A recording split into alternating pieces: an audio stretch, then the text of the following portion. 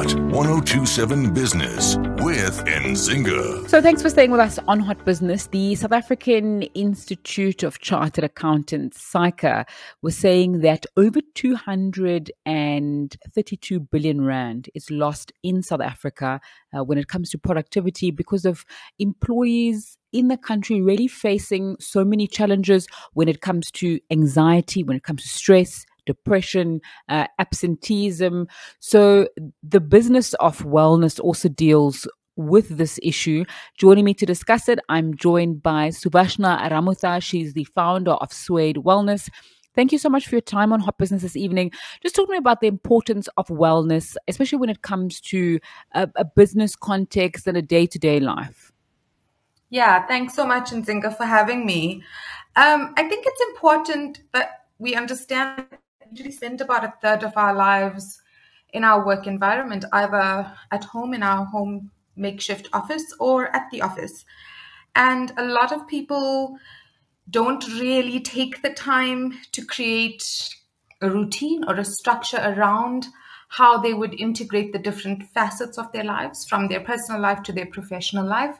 And often we find ourselves kind of struggling to navigate between the different things that we need to do in our day. And I think a lot of emphasis around mental health and physical health came to light over COVID, where people were forced to work in different environments. And a lot of people found themselves on their sofas at home or in their beds. And their bodies, after a few years or after a few months even, will start speaking to them and letting them know that it's not happy and that things need to start changing. Yeah, and wellness is a kind of a day-to-day thing, right? It's not a big deal. It's if you make small incremental steps every day, you're probably going to be a little bit healthier than if you once in a while get supercharged by guilt or whatever it is to try and look after your health. But what do you define as wellness and being okay, Sue? So I think it's absolutely key what you just said, that there's no quick fix to it. There's no magic pill to being well.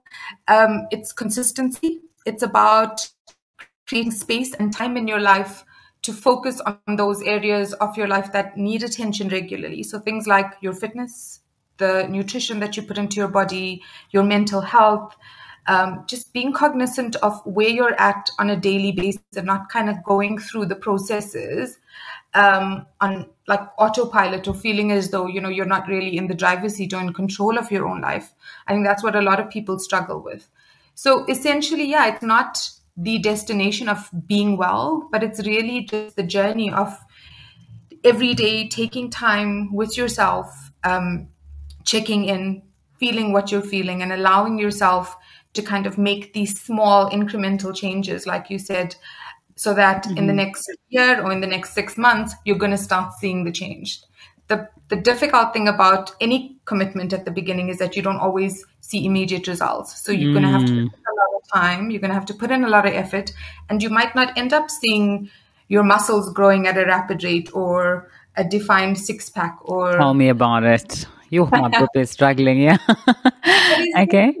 Can create that commitment and create that time. I often say this to my patients. For the first 3 months, you're going to show up every day and not really know why you're here. But when you start turning the corner and when you see your body start to change and you see the positives and you see your energy levels start to change and you see that I'm able to now get onto the floor and play with my kids without my hips hurting or my lower back feeling like it's going to go into spasm.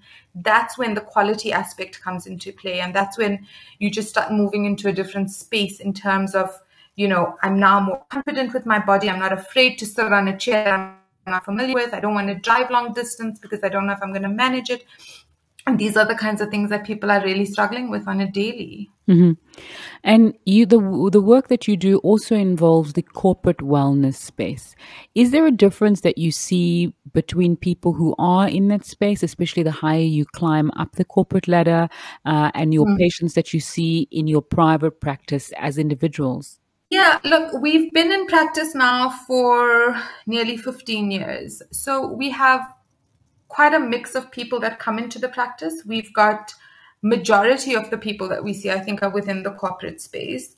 So I think just having an overview of, what the expectation is in terms of your work in terms of like how many hours are you expected to be available, is an important way of creating healthy boundaries so that you don't end up working a 16-hour day and then feeling frustrated because you have nothing left to give to yourself or to your family. And it's also about, creating open channels of communication with your managers and with the people that you report to. Essentially, there's a little bit too much on my plate right now,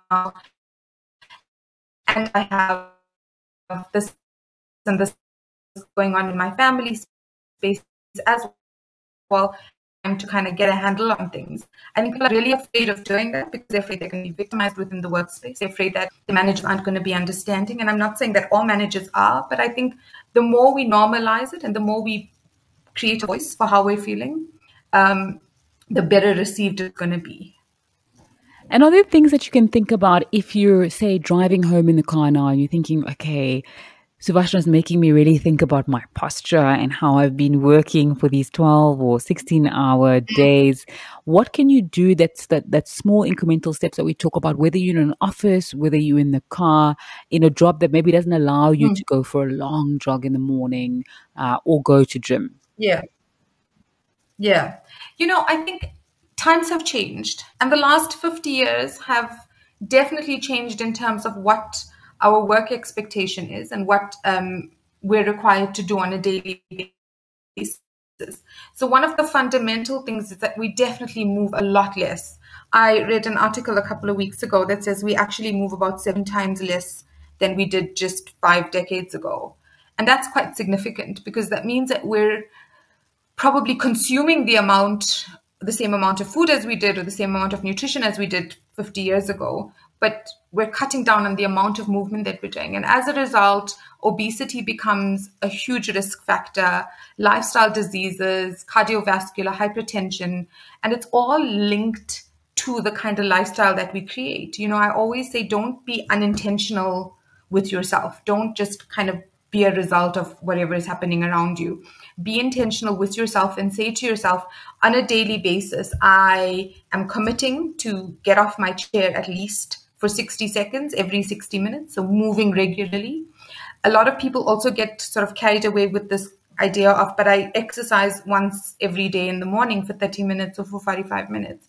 And our bodies aren't necessarily designed that way. We don't take to just a quick bout of intense movement once in the day and then are fine with sitting or being sedentary for the rest of the day. It's about creating consistency in your movements and creating that constant feedback with your body to ask your body, how am I feeling right now? After an hour of sitting, are certain areas of my body feeling a little bit stiff and sore? Maybe my blood circulation is starting to diminish because I haven't moved a lot.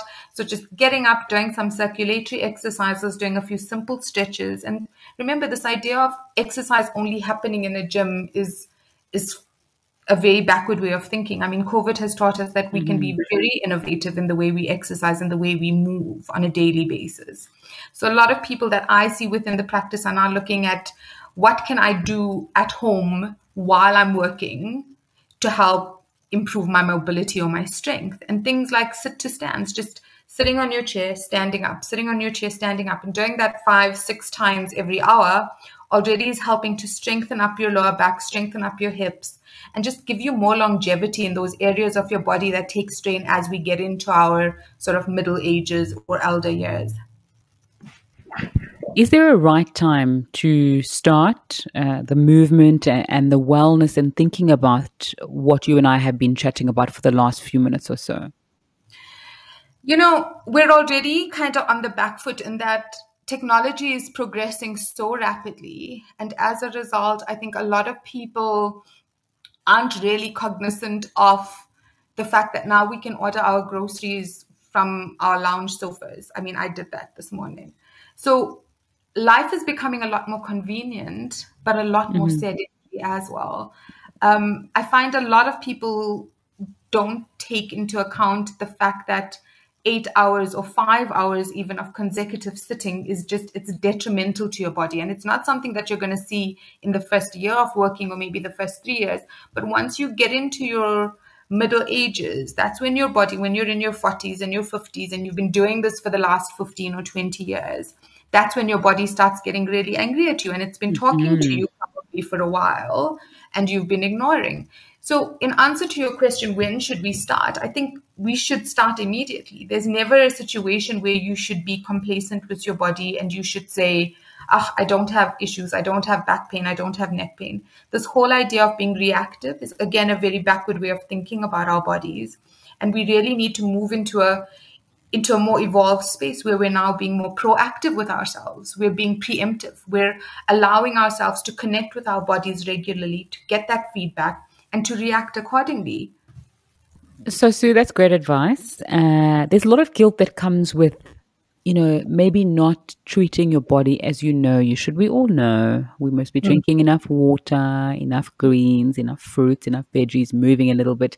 And there's a lot of guilt that comes with that, but that doesn't really help. So I know your business is a wellness institute. It's called SuedeWellness or Life Resilience as well. What else do you do there, and what other services do you offer people to try and make sure that they do achieve this calm, this wellness, this balance in life? Look, like I said, we've been practicing now for the last 15 years in the greater Johannesburg area. And over this period of time, the practice has evolved somewhat. We've realized that just focusing in the physiotherapy space can be quite limiting because a lot of patients come in with issues that are multifaceted. And by just working on the body alone, again, you're not creating balance, you're not creating harmony within the body. So it has to tie in holistically. And there again, focusing on those fundamental pillars of, eating well, making sure you're feeding your body with the right nutrition to fuel you. I think a lot of people get that wrong. A lot of people start their days with sort of not knowing. And honestly, it's nobody's fault. We've been bombarded with marketing and information left, right, and center. And it's difficult for people to actually know which is the right direction. What should I be eating? Oats? Should I be eating Kellogg's? Should I be eating avo and boiled eggs for breakfast? So when we can get a better handle on our nutrition, when we can get a better handle on our bodies and just introduce regular, consistent movement into our bodies, and when we can spend every day a little bit of time just reconnecting with ourselves, being focused that we're moving in the direction that we want to and that we're not kind of stagnant in our lives. Because one of the things that I find a lot of people struggle with is when they feel like they're stuck, their body literally physically stops working.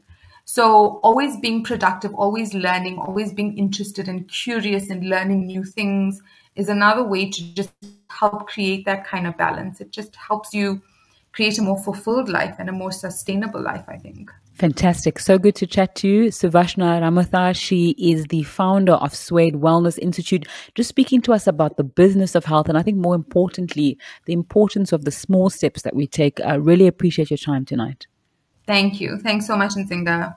All right. When we come back, we're going to be having our Feature Tuesday hustle and find out how to run a property business if that's a sector you're interested in. Matsileng Mohodi's got 2 decades of experience in that and will be sharing her lessons with us. To stay with us on Hot Business here on Hot 1027. Hot 1027 Business with Nzinga.